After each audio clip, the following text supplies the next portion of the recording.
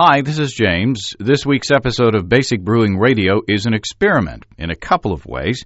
We brew an experimental beer, and we continue to experiment with video. There's both an audio and a video version of this show. The video version is a bit shorter because I edited out the mailbag segment. However, the mail is still in the audio version. You can find a link to the video version on our site.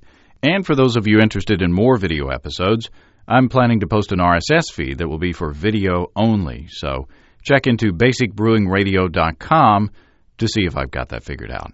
Let us know what you think of this experimental podcast. We hope you like it.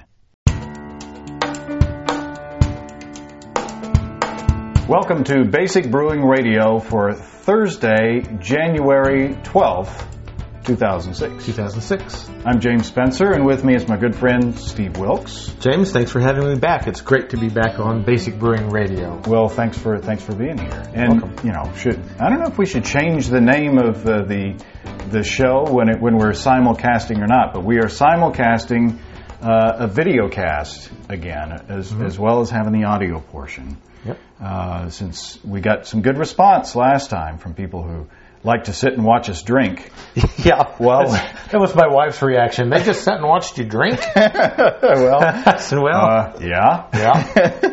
And I just realized I have a mic cable sticking out of my pants, so I'm going to put that on the floor. My partner. Yeah, we're going to be informal today, just because we're going to have some fun. Yeah, and we're going to make a little beer. We're going to experiment, because part of the fun of making beer is playing around and finding new things to do, and discovering new good stuff.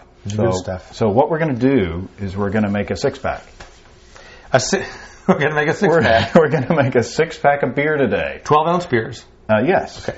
I mean, we're not actually going to bottle them and we're going to make a six-pack's worth of beer. Okay, you owe me a Coke.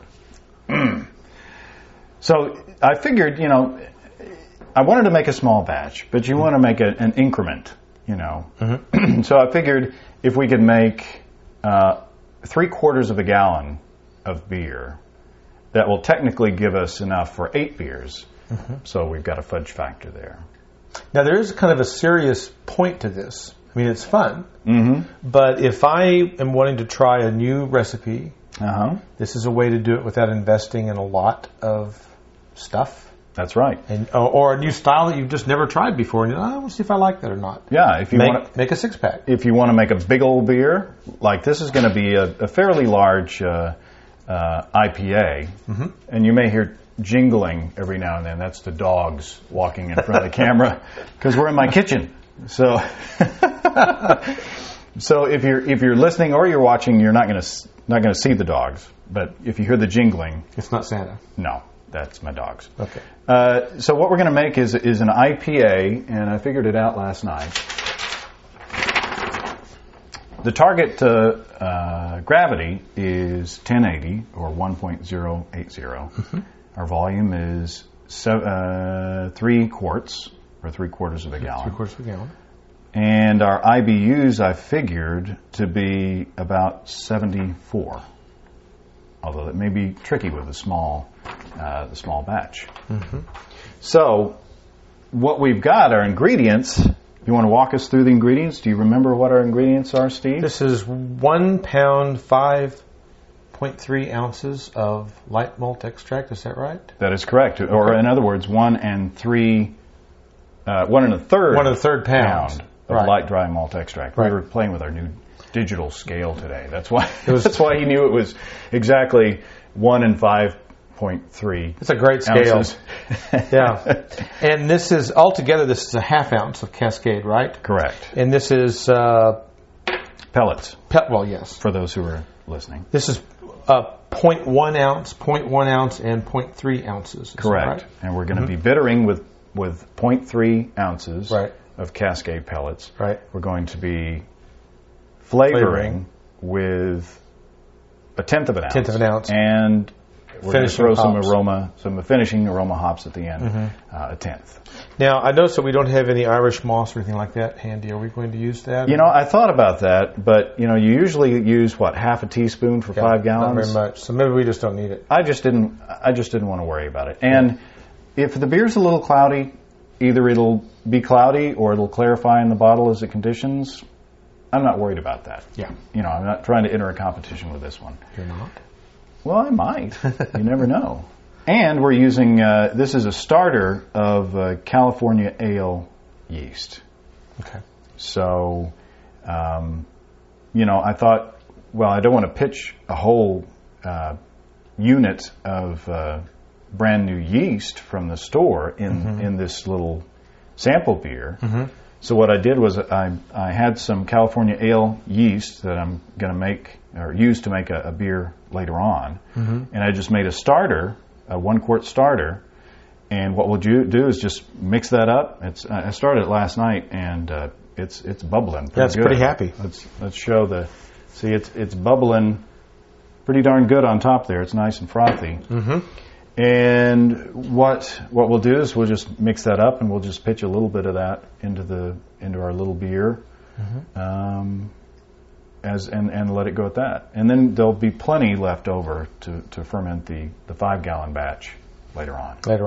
So okay. Shall we get started? Yeah, let's make some beer. We decided, and we've never done this before, so this is a guess, but we want 3 quarts of water in the end. Mm-hmm. So I predicted that we would boil off maybe half a gallon in an hour.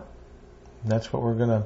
So it's what we're going to shoot for. We're going to put 1 1/4 gallons of water in our brew pot. And shall I pour? Please pour. And I will measure out. I'll be over here on the sidelines measuring out a quart.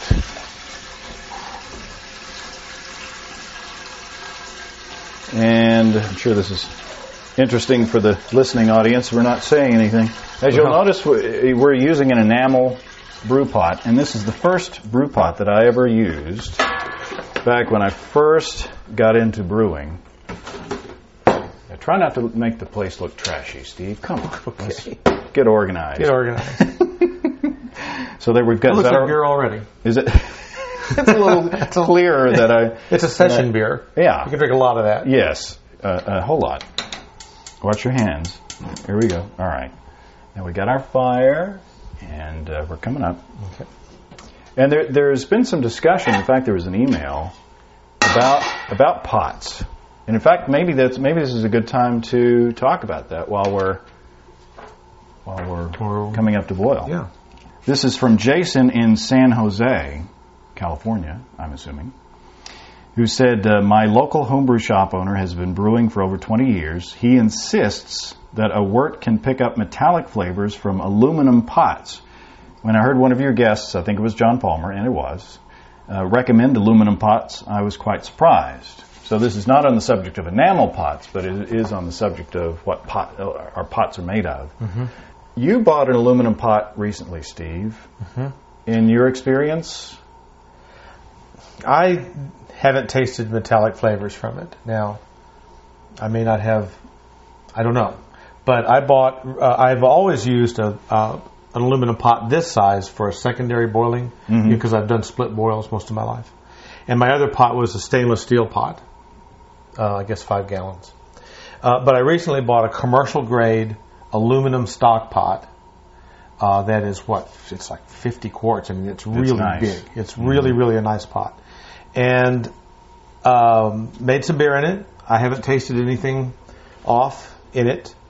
So I don't know. I think this might be one of those things where some people can taste it and some people can't. Or it may be a myth. Or maybe a myth. The more I think about it, and the more experience that I have with that aluminum pot, because I've done a couple batches with your aluminum pot, borrowing it, and I'm thinking that the metallic flavors from the aluminum from the aluminum is probably a myth. It would have to be proven to me, because in my experience I haven't tasted it. Now I've just poured a beer. This is your Amerikolsch that we tried on the last show, and just to do a sample, this beer was made with the aluminum pot. All right. And cheers, by the way. Cheers. Cheers. Smells great.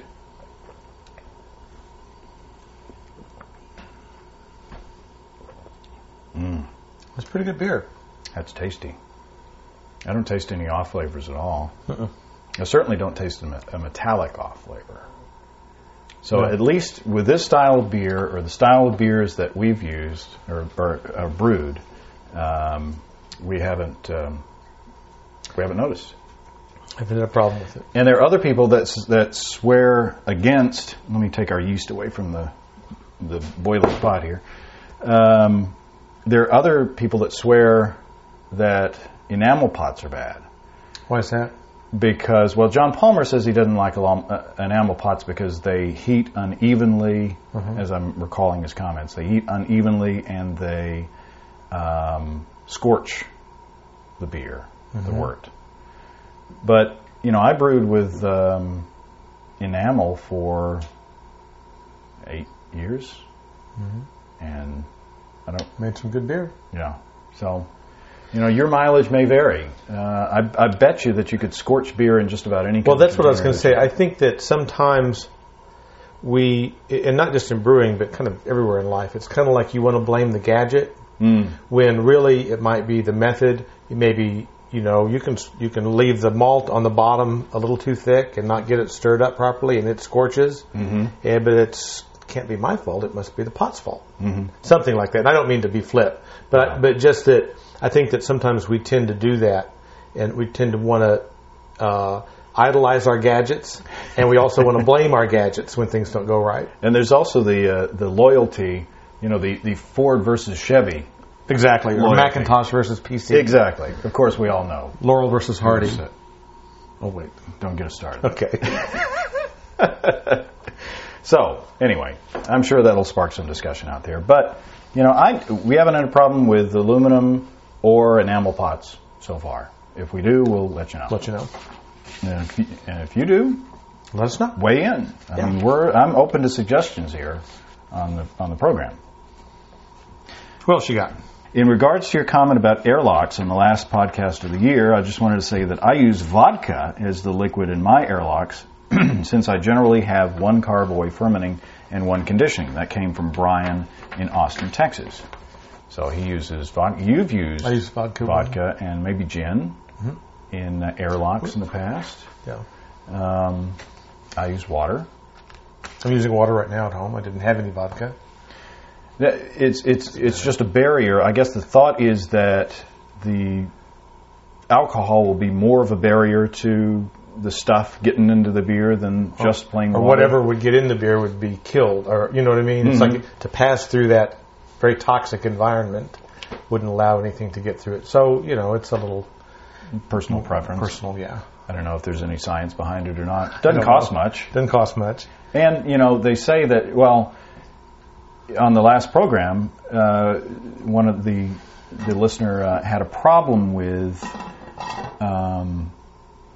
or was wondering about his airlock because it looked like it was working backwards.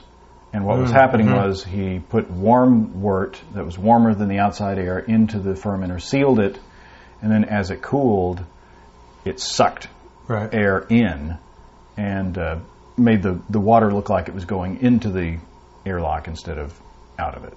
So if you put stuff in your airlock, there's a chance that it might get sucked back in. So if you're concerned about your tap water being contaminated, you might want to use vodka or pure grain alcohol or something like that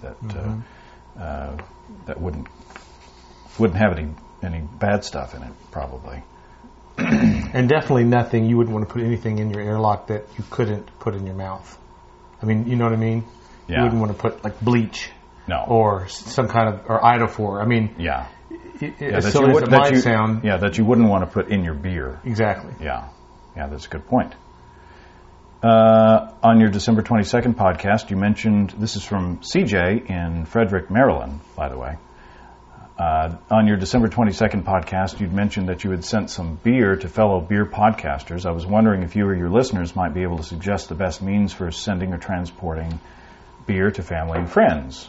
So he's concerned about breakage, the best parcel company, and such as that. And whether it would hurt the beer if the yeast got jostled around in the bottle, perhaps requiring resettlement. Well, it would definitely require a little resettlement. Yeah, but it won't hurt anything. It won't hurt anything. It just means your beer just leave it alone for a be a little days. Cloudy for for a short period of time, but it's not going to hurt anything. It might affect the flavor of some styles depending on how much sediment you've got in the bottle, but it's not going to hurt anything. I brought 3 6-packs of IPA back from Denver when we went to the Great American Beer Festival in my carry-on luggage. A brave thing to do in this post 9/11 world. Well, they X-rayed it and everything. They had no problem with carrying the luggage or the beer on the plane. It was just darn heavy, and I was glad I had one of those roll-away things. But I wrapped it in socks and shirts and whatever's in your luggage. And it came back just fine. Of course, I was in possession of it most of the time, except for when they, it was little planes, so they took it off and packed it when I boarded. But that actually is a good question. I've never shipped beer or had beer shipped to me, but I've had wine shipped to me. And there are occasionally I'll get a case of wine from somewhere, a winery, and it always comes in these kind of styrofoam things that are made to hold 12 bottles of wine, and there's a bottom and a top, like a stereo. They pack them in, Right. So my guess is that there is probably something like that out there for beer if you were, really concerned about how to package it up. I would suggest, going to the UPS store and saying, "This is what I want to do. Help me do it." Well, they won't ship beer. UPS won't? Yeah, they will say, "We don't ship beer." Okay. It's against their policy. Somebody does. Well, they do, but they don't know it. Now, I did get a package from Rick from Pacific Brew News Radio, which, thank you, Rick. Thank you. He's the guy that sent all the wonderful beers that we drank. Those were great. 2-3 out in the patio, and like one of the best IPAs I've ever had came from that batch. So kudos to Rick. But there was a company up in the Northwest called Liquid Solutions, and they're a liquor store, and so they ship alcohol, and they had the container that was made for that purpose. With those 12 wonderful beers inside. But also, what I did was when I shipped the beers out, I took a 6-pack down to Neil and Andy at the home brewery, and they wrapped bubble wrap around the bottles, and they put styrofoam packing peanuts and really packed it up well where it wasn't going to break. And then they gave it to me, and I took it to the UPS drop here in town.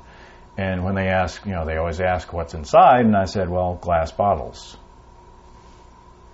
And you were true. I was true. I was not false. I was not lying. There were glass bottles inside. They were full of beer, full of homebrew. So, as I understand it, it's illegal, as I understand it, to ship via the U.S. Postal Service. Now that you can't do. But you can get away if you fudge on UPS, and I think if you fudge with FedEx, you might be able to send it too. Well, the reason I thought that it was possible to do that is because there are places that you can be in the Beer of the Month Club, and they'll ship you so many beers, every month. I've never done it, but I see the ads in the back of like Wine Spectator magazine and all that.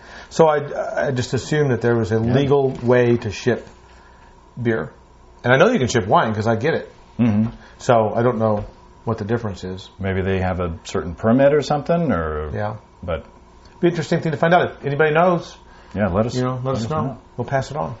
Dale from Morrisonville, and I don't know the state, says, I was wondering if it was possible to use a coffee grinder to crush my grains. I thought it might be a little too harsh on them. And he says, P.S. I tried your espresso porter and its conditioning in the bottle. That's from the Basic Brewing website, basicbrewing.com website. That's an award-winning beer. Which I drank. Well, actually, I drank the coffee porter the other night. Was that the same recipe? Yes. You'd given me a couple at Christmas. Yes. Yeah. Oh, good stuff. So good luck on that. I hope the porter turns out well, Dale.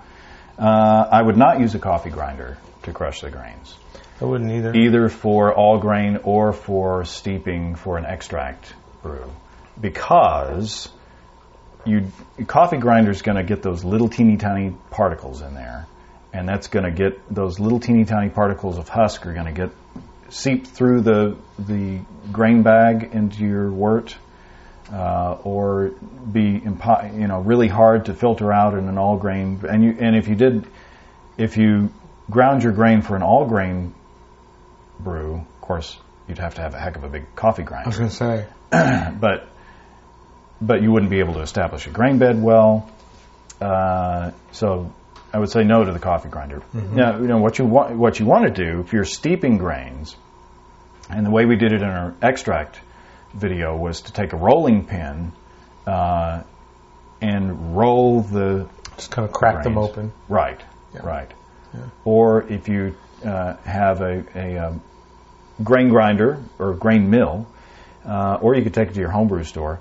You could use a mill that typically has two rollers, that the grain goes in between those two rollers, and it kind of rolls the contents of the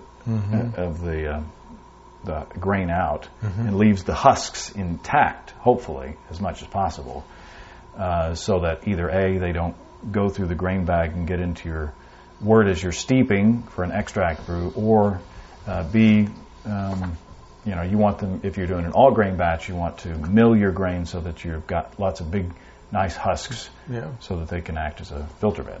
Drew from Elkridge, Maryland, says, I find your podcast very informative. I have a show suggestion for a future podcast. There are several ways of sparging. I think it'd be a good show to give information on batch sparging and fly sparging, pros and cons of each, as well as the how-to. I'm getting into all grain and would like alternate ways of doing all grain. And I think we have something just for you. Yeah, in fact. Well, let's answer the question first, and then we can be self-promoting afterwards. Let's check our water first of all. Now, watch pot never boil. We're starting to get a little action there. Fly sparging or continuous sparging is where you start to drain the wort off of your grains, and then you start adding water at the top to replace what you're draining out, either by sprinkling or some other method. And so you're running the water, sparge water, continuously through. And you want to take batch sparging, you want to talk about drain it out. Just drain it out. And then you add your sparge water, mix it up, do a Vorloff to reestablish your grain bed. Yep. Drain it out again. We like the batch sparging, pretty much, for most beers. Now, there are some that I would probably like to do a fly sparge on, but, I've just gotten used to doing the batch sparging. And if it's not quite as efficient, put a little more grain in. Exactly. You can compensate for that. Batch sparging is said to be less efficient. You don't get as much sugar out of the grain because you're not taking your time. You're not drawing the sugars out of the middle of the grain. But, doggone it, you can add just a little bit more grain at the beginning of the process and bring your efficiency back up. And we're starting to get... Should we leave the lid on or take it off? We're starting to get a little action in there, a little bit. I'll leave it on for a little bit. We do have something to help you in the all-grain process, and I want to make this part short because I don't want to turn this into an infomercial. Yeah. But this week we are releasing the preview version just to podcast listeners of the Basic Brewing Stepping into All Grain DVD. Right. So it's our all grain DVD where we take you through batch sparging, we take you through fly sparging, we take you through infusion mashing, we take you through step mashing, all the equipment that you need, talking about how much water you will need, and we show each of these processes in a non-linear way. Right. So that you start out and we talk about your grains and we show you what well-milled grains look like. And then we talk about the equipment that you'll need. And then a menu will come up and you'll get a choice. Right. You can either go to step mashing or infusion mashing, and you go through that process, and then we go talking about Vorloff and lautering, and you get another choice. You either have batch sparging or fly sparging, and then we come to the end. Yeah. So that will be a great way for folks to learn all about that. That's right. And this will be available just like this. I mean, this is the pre-release version. So this is a DVD-R. This is not a replicated disc like it will eventually be. Right. And it doesn't have the pretty packaging. It just has a CD jewel case. But it still works. And hopefully it works just as well as the replicated one. Right. I'm going to sell this for $10. But wait, there's more. Well, no, there's not any more. We'll sign it. You want to...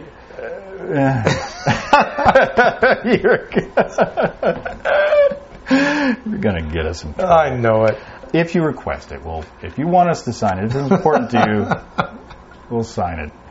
But I wanted to get, number one, as a benefit to the podcast listeners, I wanted to get a cheap version of the DVD out there, and I wanted some feedback from a good focus group, and I figured that everybody out there would be a good focus group. So, for more details on the new all-grain DVD, go to basicbrewing.com/grain. So, basicbrewing.com/grain. And that'll get you to how to get your hands on the DVD. What time? Did you look at the time when we started? No, I didn't. While we're coming up to the boil, let's take a quick break, and we'll be right back. Okay, we're back. We're back, and we've got our water boiling. Our 1 1/4 gallons of water that I've filtered, by the way. I'll put that right there, just because. And so which one first? Let's add. Well, let's wait for. Let's wait to add our extract at the end. Okay. Don't you think? And you want to add our third of or 0.3 ounces of. Lovely. There it goes. I bet you I've got a steering spoon. Yeah. That's beer. I'm telling you. Ah. Smells good. That's mighty fine. Yeah, Steve was saying that he did a 5-gallon batch, or maybe you want to tell us about your 5-gallon batch yesterday. My experiment. Your experimental batch. Since we're doing experimental batches, tell us about your experimental. Well, remember back to the video podcast we did where we tested the beer, the two beers. One had the hop boiled by itself first, and then one was made more traditionally, I'll call it. Right. Okay. So I decided that I really liked the one where the hop was done by itself first. In the plain water. In plain water. So yesterday I made a light ale with hops first only. And I boiled it for, well, let's see, let me think back. I had a split boil. I had 3 gallons of water. I added 1 ounce of Hallertau hops. So this was kind of a beer of stuff I had around the house. Mulligan Stew beer. Mulligan Stew beer. So I added 1 ounce of that. I let it boil for a half an hour. Then I added 1 pound of amber malt extract, dry malt extract. 1 pound. I let and another ounce of the Hallertau hops. So I've got 2 ounces of hops. I let that boil up until 15 minutes before the end of the hour-long boil. So 15 more minutes. Then I added 4.5 more pounds of light malt extract. So you boiled 1 ounce of hops in plain water for 45 minutes. For half an hour. Half an hour. With nothing. Right. Then I added 1 pound of light dry malt extract. Amber. Amber malt extract. Yeah. 15 minutes with the flavoring hops at that point. Then at 45 minutes I added 4.5 more pounds, boiled that for 15 minutes. Huh. So we'll see. But then I got crazy. so then we'll see how this goes. I was talking to James on the phone, and I said, boy, I would really like to make something with fruit in it. I just wanted to do that. And I was thinking about what I had, and I'd gone to the store, and they had cherries, and I guess they're in season somewhere in the world. And I thought about doing that. They were too expensive. But I remembered that I had about 1.5 gallons of peaches that I had put up in the freezer back in August when the peaches in Arkansas are to die for good. So I thought, what the heck? So I got these peaches out, got them thawed out, sliced them, kind of thin, not real thin. I didn't pulverize them, and then I put them into the hot wort. Now this is important because you have to pasteurize the fruit somehow or another. So I put it in while I'd taken it off the boil, but the wort was still at about 190 degrees, and then let that steep. So 1.5 gallons approximately of peaches and 2 ounces of grated ginger. And so that's in the wort. And then is this a beer or a dessert? Well, I'm hopeful that the way I hopped it, that the sweetness will be balanced by the amount of hops I used, and that that it'll just be balanced. We'll see. Mm-hmm. It was just one of those times when it's a pretty day and you're making beer and you just say, what the heck, let's find out what happens here. So it's now in the primary. The yeast was just a cold German ale yeast, liquid yeast, and it's happily bubbling away even as we speak. So I'll let you know how it comes out. We'll taste it on the air. Now Steve is a cook, and a real good cook. Not by profession, but by... Once upon a time by profession. Well, okay. But not for long years. Not for long years ago. But you have a talent of taking ingredients from here, there, and everywhere and just making something and having it come out really good. Occasionally that happens. Oh, all the time it happens. So it doesn't surprise me that you were just saying, hey, let's do this and let's do that. It's kind of like Sam... Calagione, is that the Dogfish Head I don't know how to pronounce his name, but yeah. I'm not sure if that's how you pronounce his name, but as I'm reading his book, and apparently according to the book, that's kind of what he does with a lot of his beers. Is he's just like, oh, let's throw currants in there, yeah, and he comes up with a purple beer, and it tastes great, and it just happens to be purple. So, this kind of off-the-wall stuff, you can come up with some really good stuff. Of course, you can come up with some stuff that's not too good sometimes. That can happen. Imagine. I've told this story before. I think I was in a homebrew competition, and afterwards we were tasting some of the entries, and I pulled one out at random out of the cooler, and it was a peach basil beer. How was that? How was the basil? It kind of clashed with the peach. So peach is an herb. Yes. Peach is an herb brew. For reunited light ale. So the peach and the basil, not so good with the beer. Well, peach and ginger is a classic. Those two ingredients are classically found together all the time. So I thought, what the heck? In the beer, we'll try it. And... we'll see. Now, I do want to say this, though. What I didn't do is I didn't break any rules of sanitation.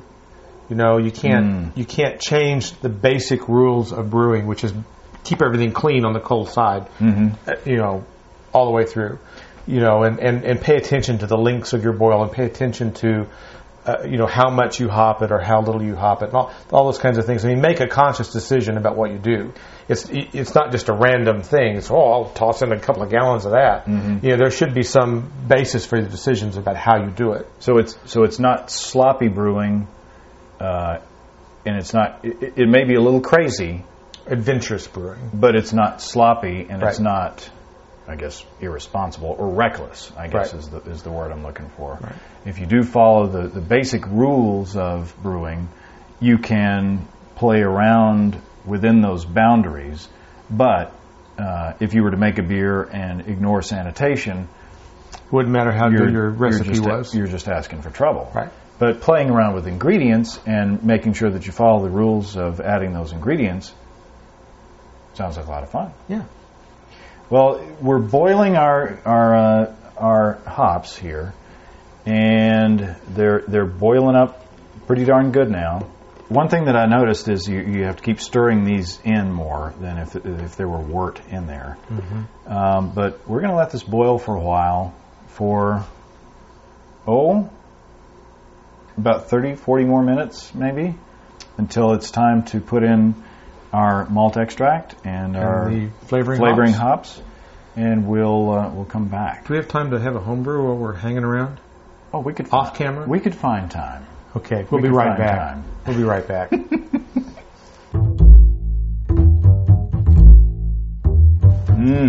Still hop aroma in there. Mm-hmm. Yeah, but not as much. No, not as much. So we're at 15 minutes before the end of the boil. So let's add our. We're going to add our malt now. 1.3 pounds of light dry malt extract. Shall I stir? Yes, please. Okay. Oh, let's turn off the fire. Good idea. Otherwise, we would just have a welling up of nastiness there. A welling up of something. A boil over is what we would have. Yeah. So, in fact, excuse me. Excuse my reach. Excuse my reach. Let me get a smaller cup here. Oh, yeah, so that I can kind of spoon that in there. Are you ready? Yeah. We'll just do this a little at a time. Yep. Oh, yeah. Whoa. I'm making a mess. You're making a heat wave.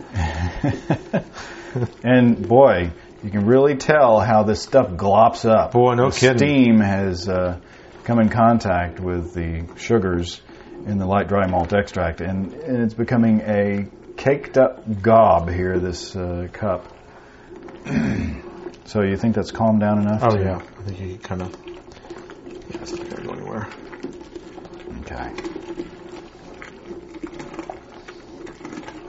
Okay. Yesterday when I was brewing, I had to really watch it. I was by myself. And I got close to the lip a couple of times. Whoa! Slow down, baby. Now look at that. Now, what's good to do is you make sure you got something that's dippable in boiling water, but so you can clean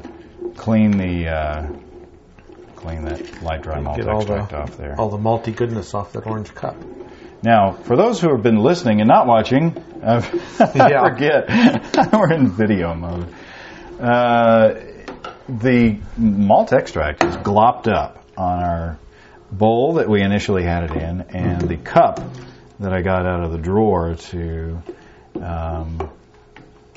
spoon it into the pot. Yep, and now you're kind of cleaning that off by just dipping it in there. Won't hurt anything. Yeah, just dipping the bowl into the wort and getting a lot of that stuff off. And now let's put that over in the sink. Now we need to add our flavoring hops, I bet. Yeah, let's add the heat now to get us back up to a boil. Yeah, and we'll add our 0.1 ounces, or 1/10 of an ounce of flavoring hops. And I'm going to get a washcloth here and clean up some of this extract. Stickiness. Because this stuff will bake on to the stove, and I will be in trouble. Is what will happen. You'll be in double Dutch. I'll need a double Dutch boiler. No, wait, that's something else. There you go. Now, what we will do is we will bring this back up to a boil and we'll boil it for 10 more minutes.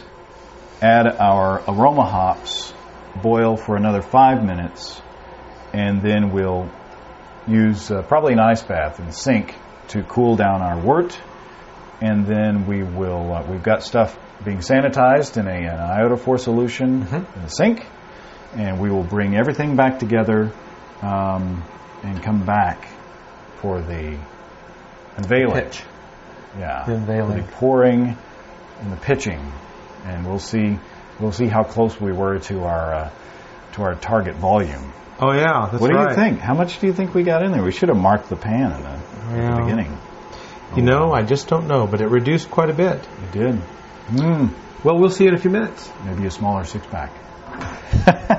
Maybe a 4-pack.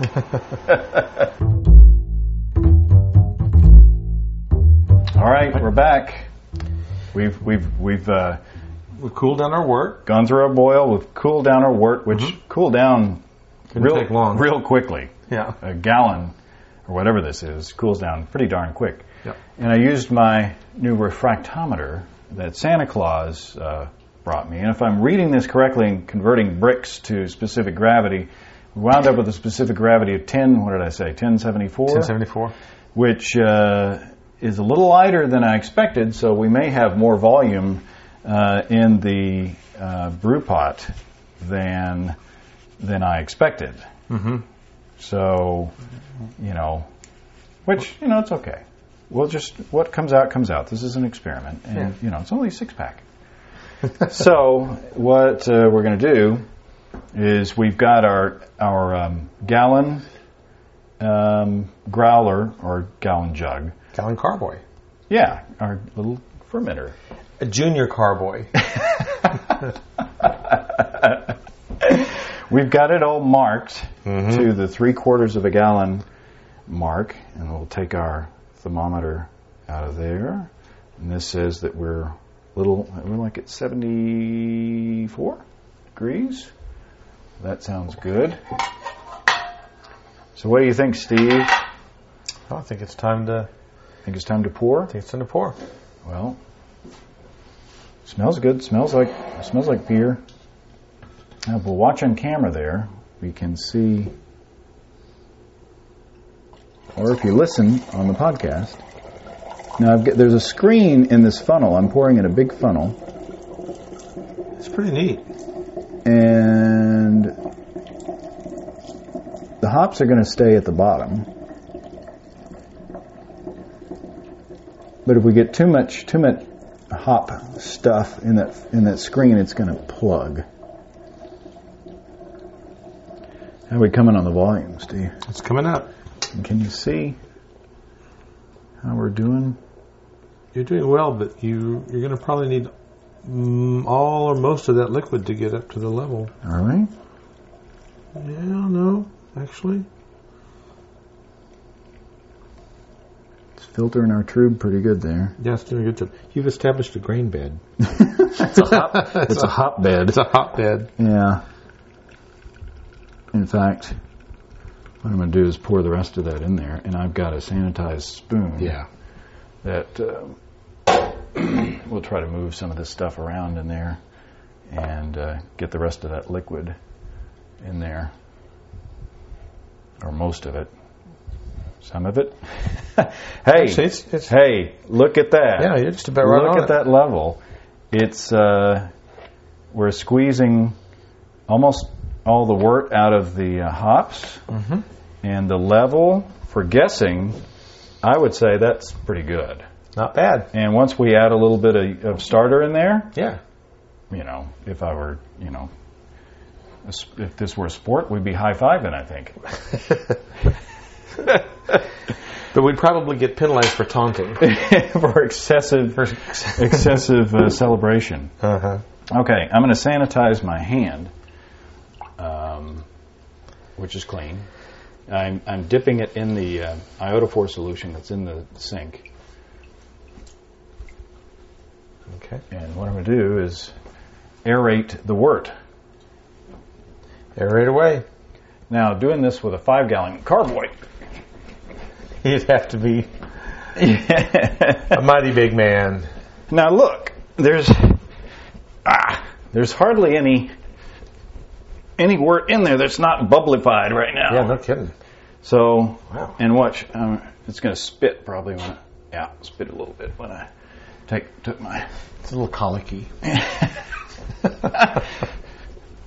So, I don't think it takes very long to aerate something of this size. Okay. At least you're hoping that. I'm going to have to rest after this. I'd call that good. Yeah. That's a pretty good head on that thing. And it will come down over time. Now here's our starter, and I'm going to sanitize my hand again, or my hands.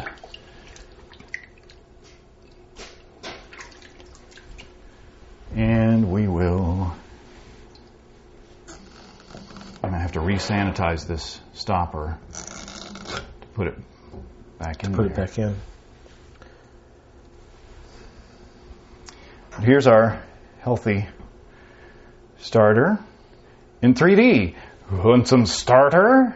Now, for you people out there in audio land, James is waving the starter bowl back in front and having fun with the camera. In front of the close-up camera. Yeah. Okay, so it's got a nice frothy head on it. And what I'm going to do is I'm just, a lot of people pour it's a preference whether you just want to, well, of course I can't pour most of the liquid off the yeast and pour it in there because I'm going to use this for something else. So I'm going to mix it all up. I'm agitating the starter.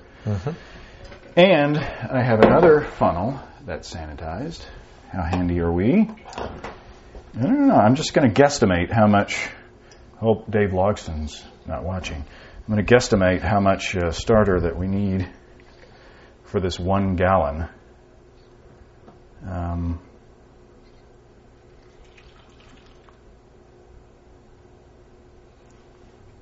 Whoa, we're frothing over. Yeah, we're frothing over. What do you think? A few tablespoons? Yeah, a few tablespoons. A couple of glops. Now hopefully the yeast starter will make its way down past all the foam there. Boy, what a mess. Okay, I'm going to put that over there. Care for a dollop of foam, Steve? It looks like a meringue pie. It's got a good head on it. Got good head retention on on our little carboy there, our little jug. And I'm going to wipe away from the mouth of the lid there. And I've got my hands sanitized again. And I'm going to just mix the yeast in there just a bit more to get us going. And, okay, I've got a little stopper here. I'm continuously dipping my hands in the sanitizer. We'll need some lotion when we're done. Yeah. Your skin will be falling off. Plus, I've got brewer's hands. It's wintertime. Yeah. So we've got our... Now, I use the 2-piece airlock for primary fermentation because if this glops up, it's a whole lot easier to clean out. And I need a little... It's handy doing this right here in the kitchen. Got all my stuff. All your stuff. And I just use water.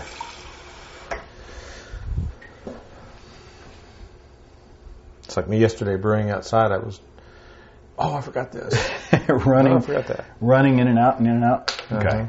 I put the airlock on. I filled it up with a little bit of water. And then there we have our beer. 6-pack and 2. A 6-pack and 2, an 8-pack. An 8-pack. And of course, by the time we take hydrometer reading at the end of primary fermentation, and I'm going to rack it into a secondary one of these, the same thing. It's a 1-gallon jug. Yeah. And then I'm going to do some dry hopping. I bought some whole Cascade hops today at the homebrew store, and I'm going to I haven't figured out how much I'm going to use for dry hopping 1 gallon of beer. Yeah. But be a good opportunity to dry hop with proportionally a whole bunch of hops. So, well, that's it. That's it. Well, Steve, I appreciate your help. Thank you very much. Thanks for having me today. I hope just pardon my squishy hand there. This has been fun for me. I hope it's been fun for you, and I hope it's been fun for everybody listening and watching. And we will let you know how this turns out. This is gas. I like it. So let us know what you think of this concept of the combined podcast video audio thing, and let us know how we're doing, and we will make modifications and on your suggestions if we need to, and get better as we go along. But I appreciate everybody who's made comments on the iTunes podcast directory in the iTunes Music Store. Appreciate it. That's great. Appreciate your help. Until then, if you have questions or suggestions, you know where to reach us at james@basicbrewing.com, or just fill out the contact form on basicbrewing.com. And as usual, our podcast is produced technically, at least the website is, by Kelly Dotson, and produced by Active Voicing. Active Voicing. So we will see you next time. Hoppy trails.